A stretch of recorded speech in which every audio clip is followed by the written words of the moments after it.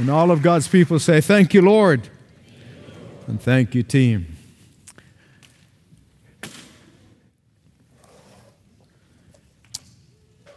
Biblical illiteracy has reached a very low ebb in our culture today. In fact, I read the story about a new pastor who came to one of those mainline denominations where the Bible has not been central. And he is a very Bible-centered, Bible-oriented pastor. And so he wanted to feel the pulse of the church, and he decided to visit the different Sunday school classes. And so he went to a Sunday school class of boys, and then he asked them the question, do you know who knocked down the walls of Jericho? The boys, one after another, began to deny any knowledge of it.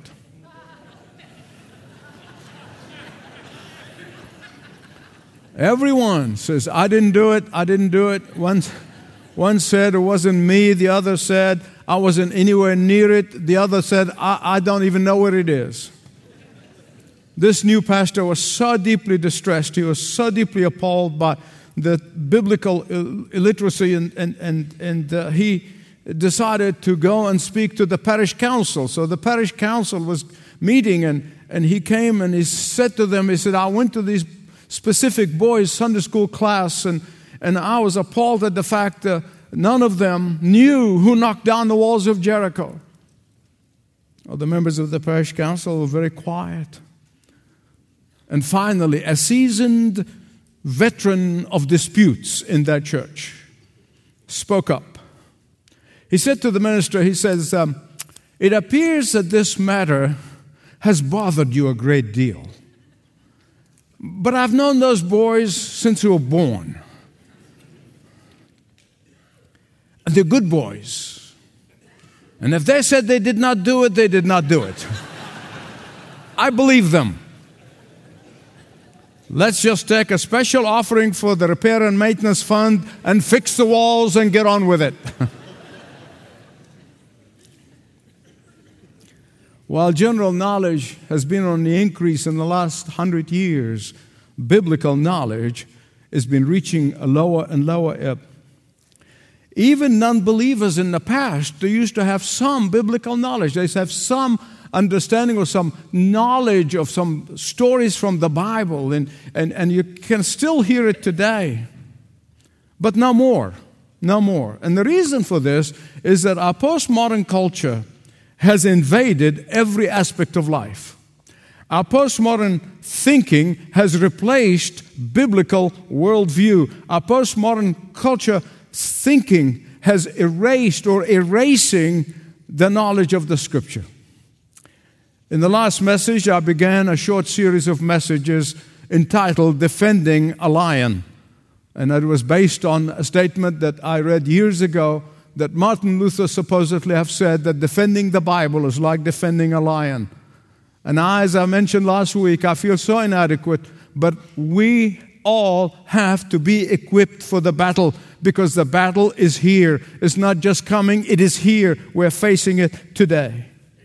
And in the last message, we saw how the Word of God is the only spiritual food for the soul, that the Word of God is the only power for living, that the Word of God is the only true mirror that reflects our condition, and it helps us to drive us forthly to the shower, to cleansing. And the Word of God is the only word that can truly cleanse us from sin and guilt and pain and suffering.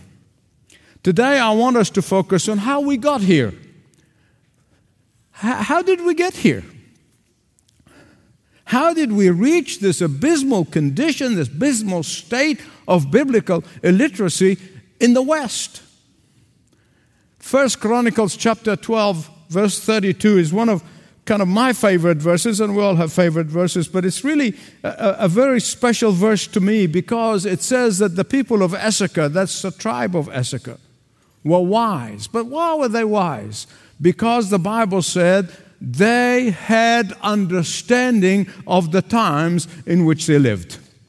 And my beloved special friends, I want to tell you, if there is a desperate need today, it is to understand the times in which we live.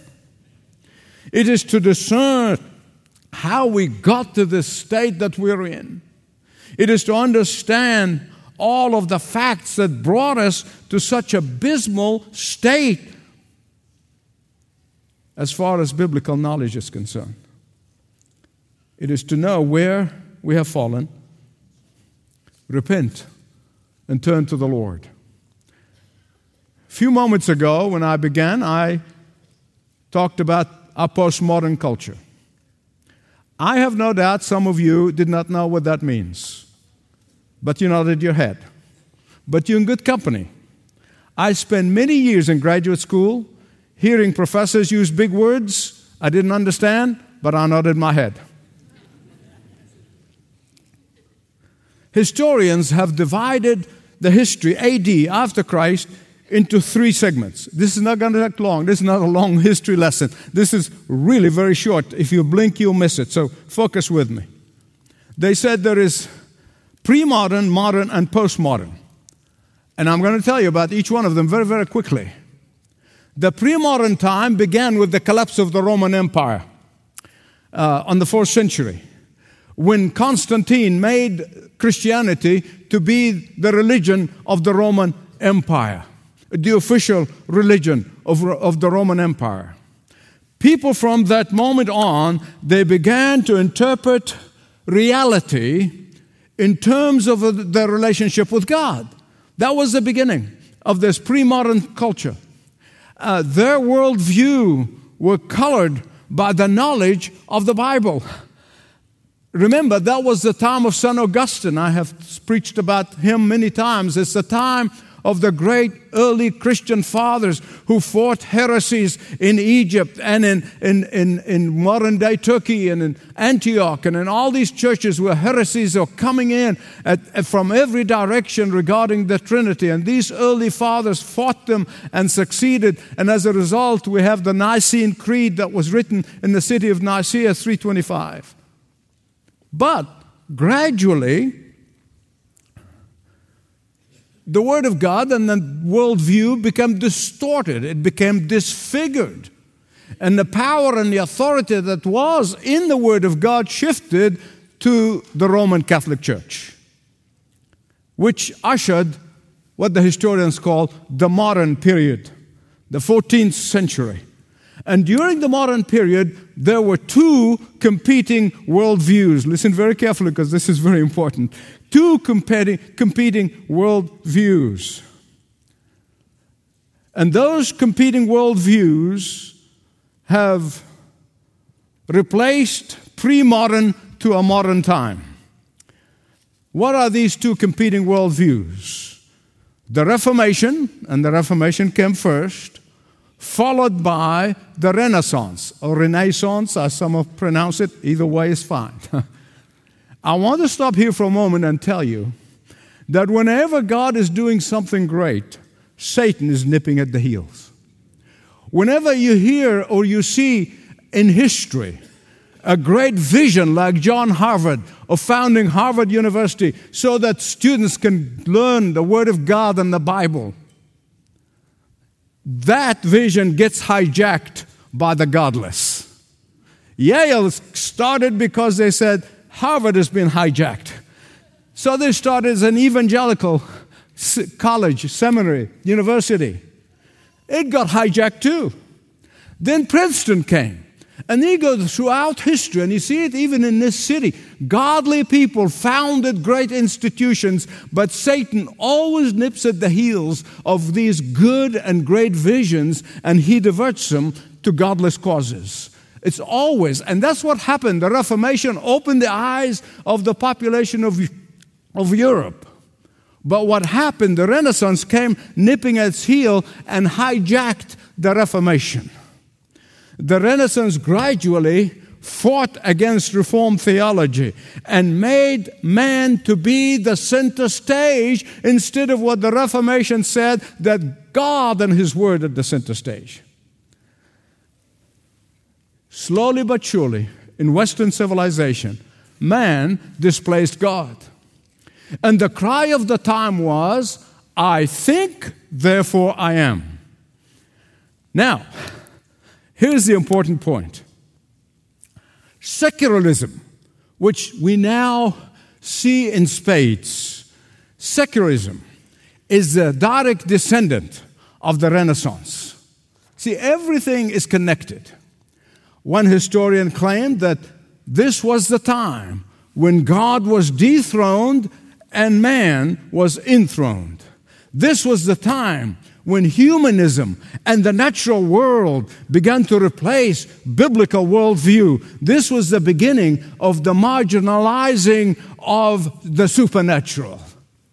Mercifully, there was a group of good and godly men and women who tried to escape from this horrors of the Renaissance and the persecution of Christians, and make no mistake about it, Christians were persecuted in Europe. I'm talking about faithful Christians, Bible-believing Christians. And so these men and women, these godly men and women wanted to escape from the toxic environment in European culture and the persecution.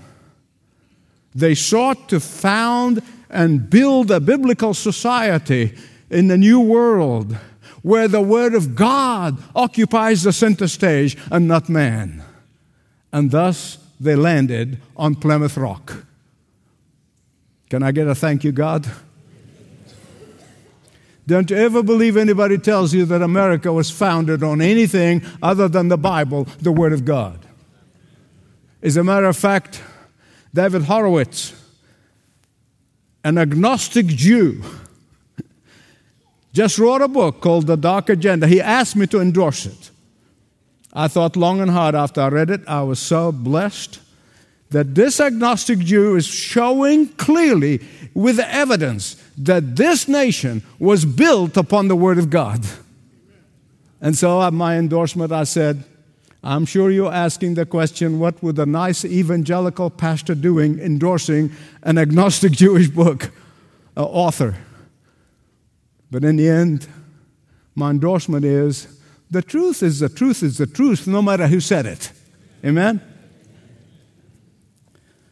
But as often the case, even in this brave new world, even in the people who wanted to found a new world built and based upon the Word of God and the truth of the gospel of Jesus Christ, the godly founders of this nation who came and wanted to have a nation built on biblical truth.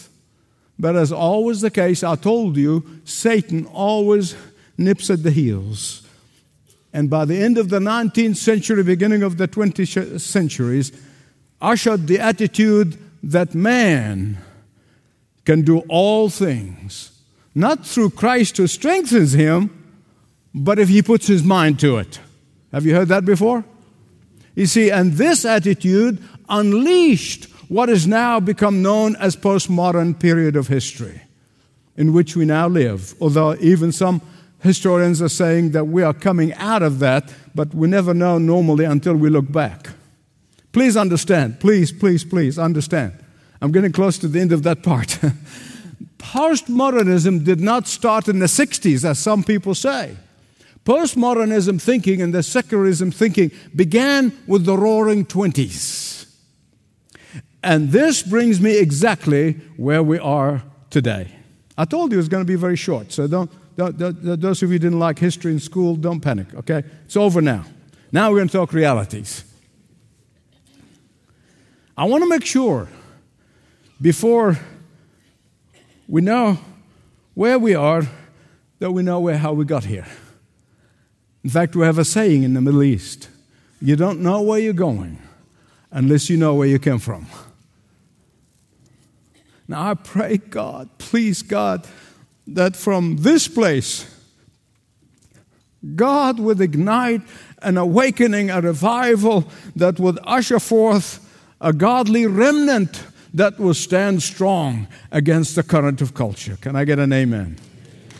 Question.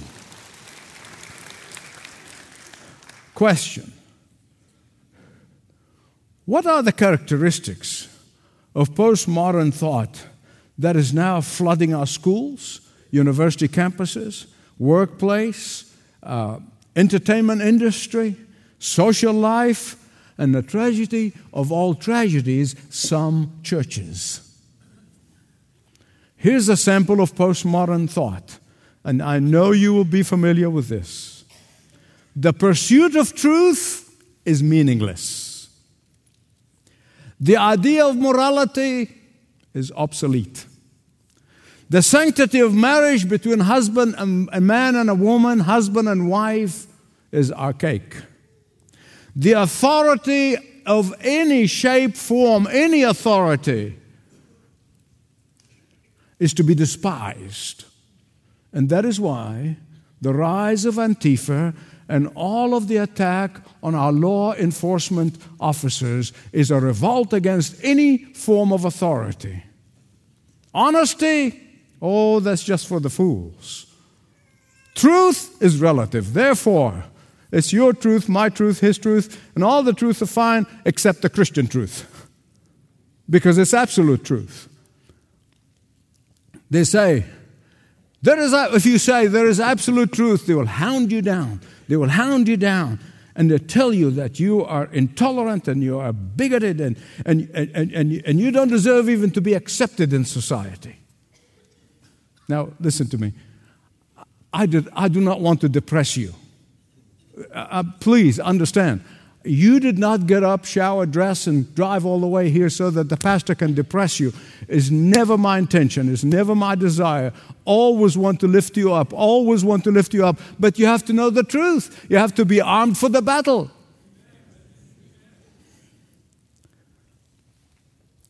Because all of these falsehoods are in books, in the academia, in the court systems, even it's in businesses, it's in the boardroom, it's on the floors, on the shop floors, it's in the movies, the television industry. And sadly, yes, it has invaded many a church. Everywhere you go, you meet the foot soldiers of postmodern culture. Everywhere you go, there are foot soldiers. These foot soldiers are ready to pounce on you, to intimidate you, to silence you, to hound you down and beat you down emotionally until you surrender to them. And before long, you find yourself beginning to talk like they talk, and you begin to defend their arguments under the guise of love, and then you begin to adopt your biblical convictions to their worldview, and you become anxious to be accepted by these vicious soldiers of the foot soldiers of postmodernism. And so you begin to reinterpret the Bible. We're seeing that happening all over the place. They're reinterpreting the Bible. They're rewriting the Bible in order to be accepted by those soldiers of political correctness. Now, do you understand why I sometimes weep when I pray for the young people? I prayed for the college student last week. When I pray for these students, because I'm aware of the battles that they're facing in the classrooms, in the ball fields, in the social gathering, and yes, in the social media, everywhere they go. But I want to encourage you, because I became encouraged. A couple of weeks ago, Elizabeth and I had the privilege of meeting in the House of Lords at Westminster with the youngest member of the House of Lords, an amazing Christian man. It's just a whole long story. I wish I could tell you more, but he has done a lot of homework. He's done a lot of research. He's done a lot of studies. And I'll give you the bottom line of what this remarkable man shared with us. And I know it will encourage you. He said, Gen Z, I have to stop for a moment, and I'm a sociologist. I said, now, who? I thought he was talking about the lunch we're having. He said, Gen Z is our greatest hope. Generation Z. We had Y and we had X. Now we have Generation Z. Generation Z that stood in front of you today that you have prayed for this morning.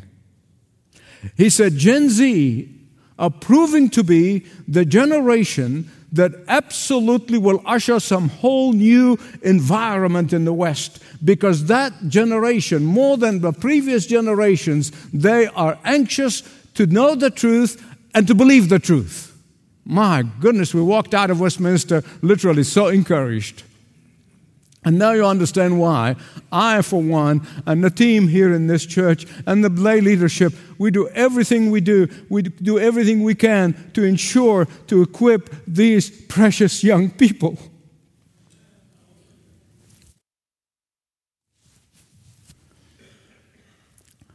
But for all generations, you may ask, well, Michael, what are the characteristics by which we can recognize this cultural invasion of postmodernism? Well, I'm glad you asked, because I want to tell you. And I have 5 characteristics. If you're writing them down, write them down. I know they'll probably be putting them up on the screen. Are you going to put them up, guys? At least you'll do it as I go. 5 characteristics. They'll help you recognize falsehood. And I'm telling you, every one of those can only be combated by reading, believing, heeding, and obeying the Word of God. Something I hounded on last week, and I'll keep doing in the next couple of weeks. 5 ways by which you can identify this overwhelming flood that invaded every aspect of life, and how biblical knowledge, biblical strength will keep you standing firm. First of all, when you hear all truths are equally valid, or every opinion is equally correct, when you hear it put this way, you know you're dealing with a foot soldier of postmodernism. When you hear them say, those in authority have no right to exercise their authority, that the husbands have no right to be the spiritual leaders in their homes, that the parents have no right to instruct their children. In fact, some are working on making that to be illegal. We say, what about the authority of the Word of God? They will say, oh, this is just the church's way of enslaving people. What about the absolutes of God? Oh, that's just your interpretation. When you try to defend the truth and the fact that the Bible said there is right and there is wrong, they say, yes, the Bible is an archaic book and no longer relevant to the 21st century. Second way to recognize, second characteristic by which you recognize these foot soldiers of postmodernism is style more important than substance. Outward appearance is far more important than inward commitment. Now, beloved, listen to me. That is why the fastest growing profession is the spin doctors. Spin doctors are not only in politics, they are everywhere. Spin doctors are hired in businesses, they are hired even by some churches are employing spin doctors. Postmodern thinking says, you create the impression you want to create. Impression is everything. Appearance is all that matters. Packaging is more important than content. Outward appearance is more important than inward reality. And that is why Hollywood make-believe has blurred reality. Thirdly, the third characteristic of postmodern thinking is this. Words have no inherent meanings. What do I mean by this? A word may mean one thing to you and mean something else to another person and mean something else to me. The same word they're talking about. Same word.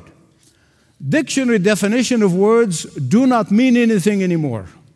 Some people sometimes hear me preach my heart out from the Word of God, and they would walk out and say, well, that's just his opinion. Probably the best example of what I'm trying to tell you is this. It's found in the very famous statement by former President Clinton.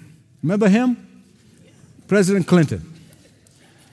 In a deposition, President Clinton made the following statement. I'm saying this to the younger people who were not around, but all of you, all these, you remember it. He says, it depends on what your definition of the word is.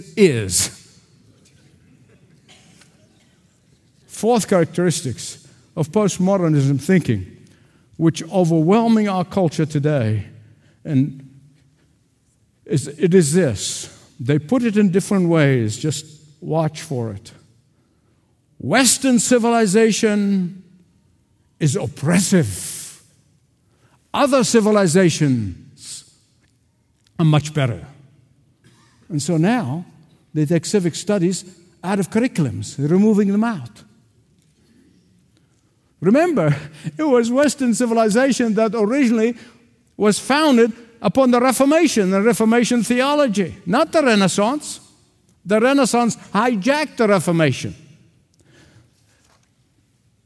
It is Western civilization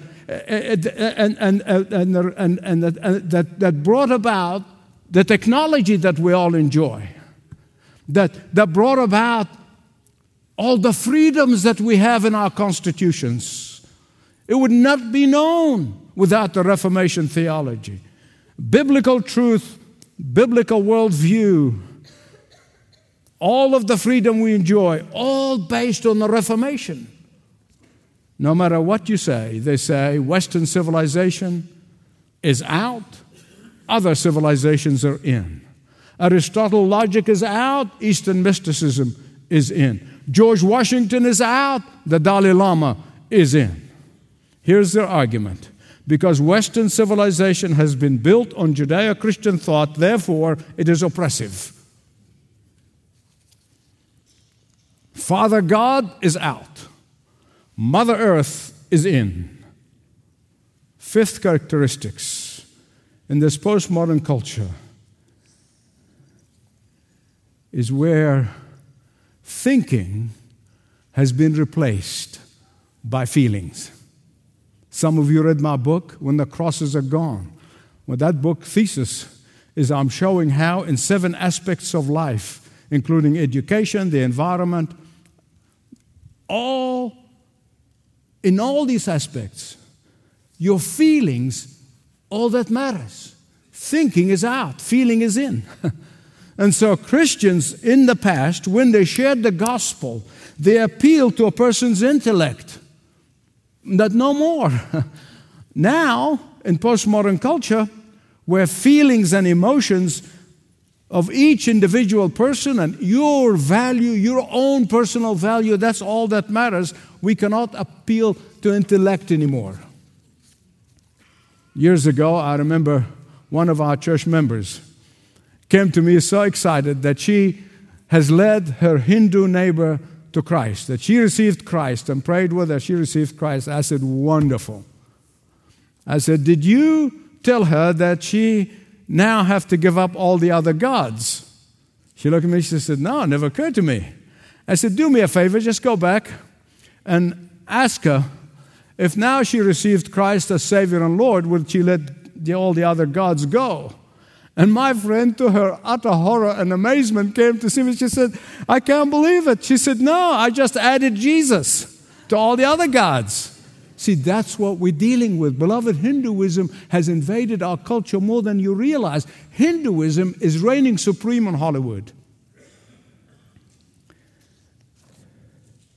In the past, when we disagreed with non-Christians, we used to think, well, they're sadly mistaken. We still love them. But in the postmodern culture, when we disagree, we assume that all views are correct with someone except the Christian faith. ABC. Anything but Christians. It is appearance, remember? It's appearance. In modernism, knowledge was vitally important. In postmodernism, one's opinion is the most important thing in the world. And those opinions are not driven by what is right and what is wrong, what is truth and what is falsehood. No. But how many people like it?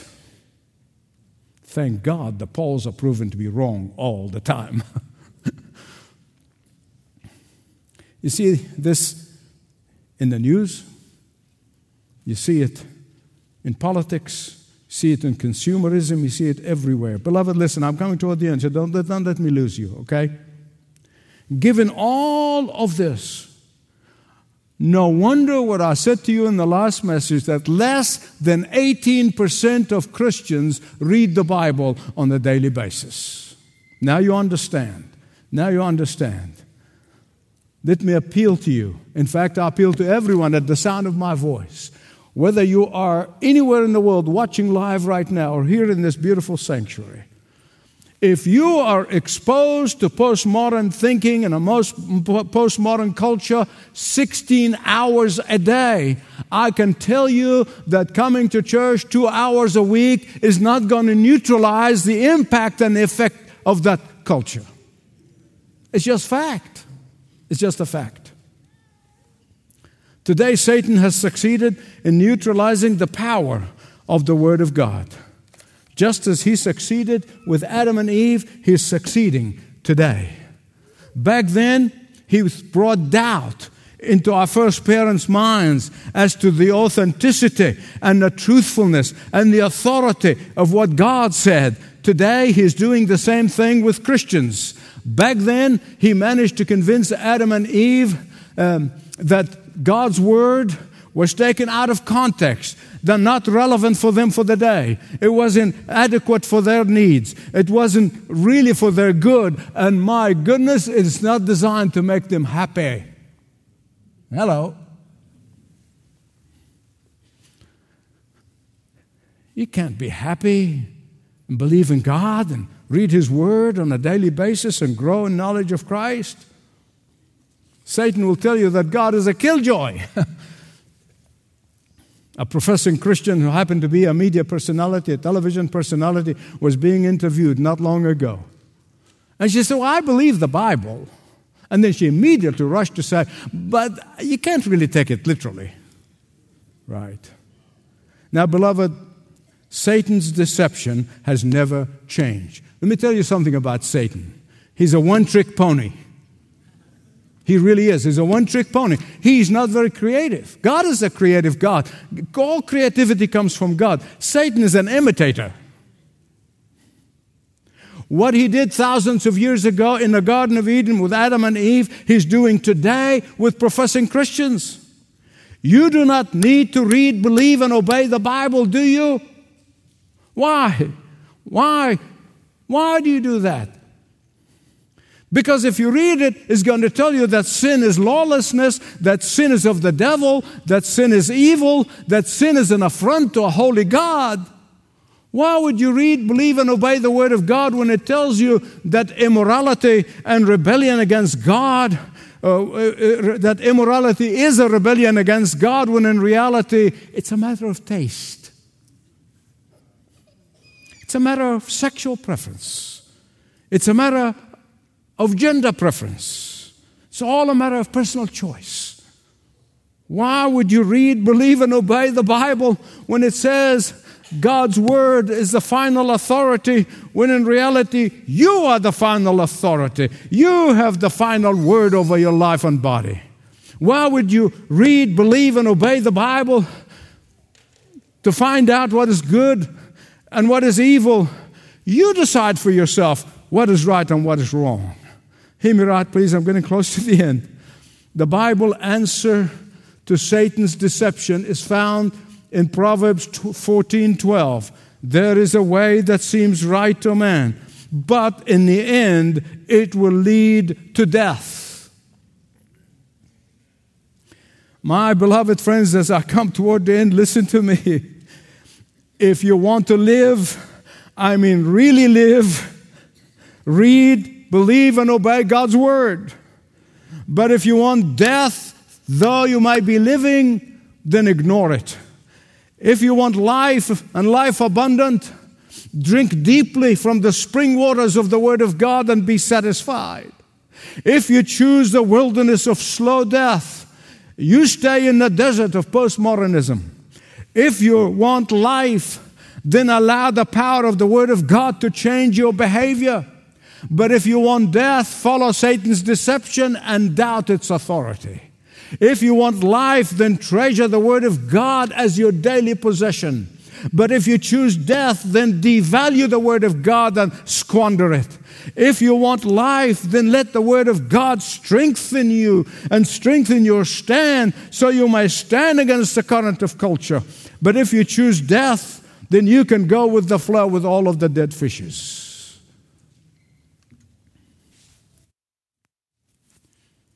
From the very beginning, God gives us an opportunity to choose life or death.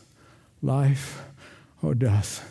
In the garden, Adam and Eve chose death, and they were thrown out of the garden.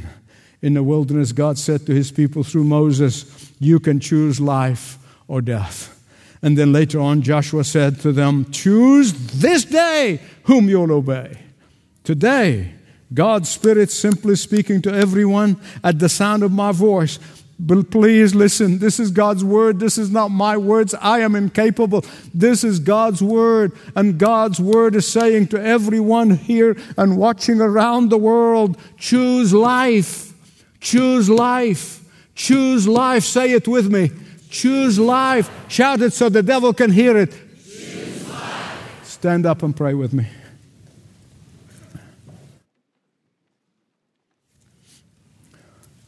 Father God,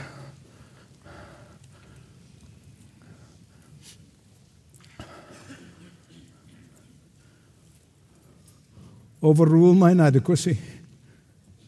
Holy Spirit, take the words that are authored by you in your word, in your Bible, in your book that you authored, Holy Spirit, and communicate it and make it indelibly printed on the cortex of the brain, the heart and the mind, the spirit and the soul of everyone. Oh, Father, may you begin with me. Father God, we are facing opposition that we have never seen in this part of the world, in this Western civilization. But we know that the battle belongs to the Lord, and that you promise to fight the battle for us when we trust you with all of our hearts. May we trust you with all of our hearts. May we choose life today for us, for our children, for our grandchildren, for all those who are near and far. And Father, we pray this in Jesus' name. Amen. Amen. Let's remain standing.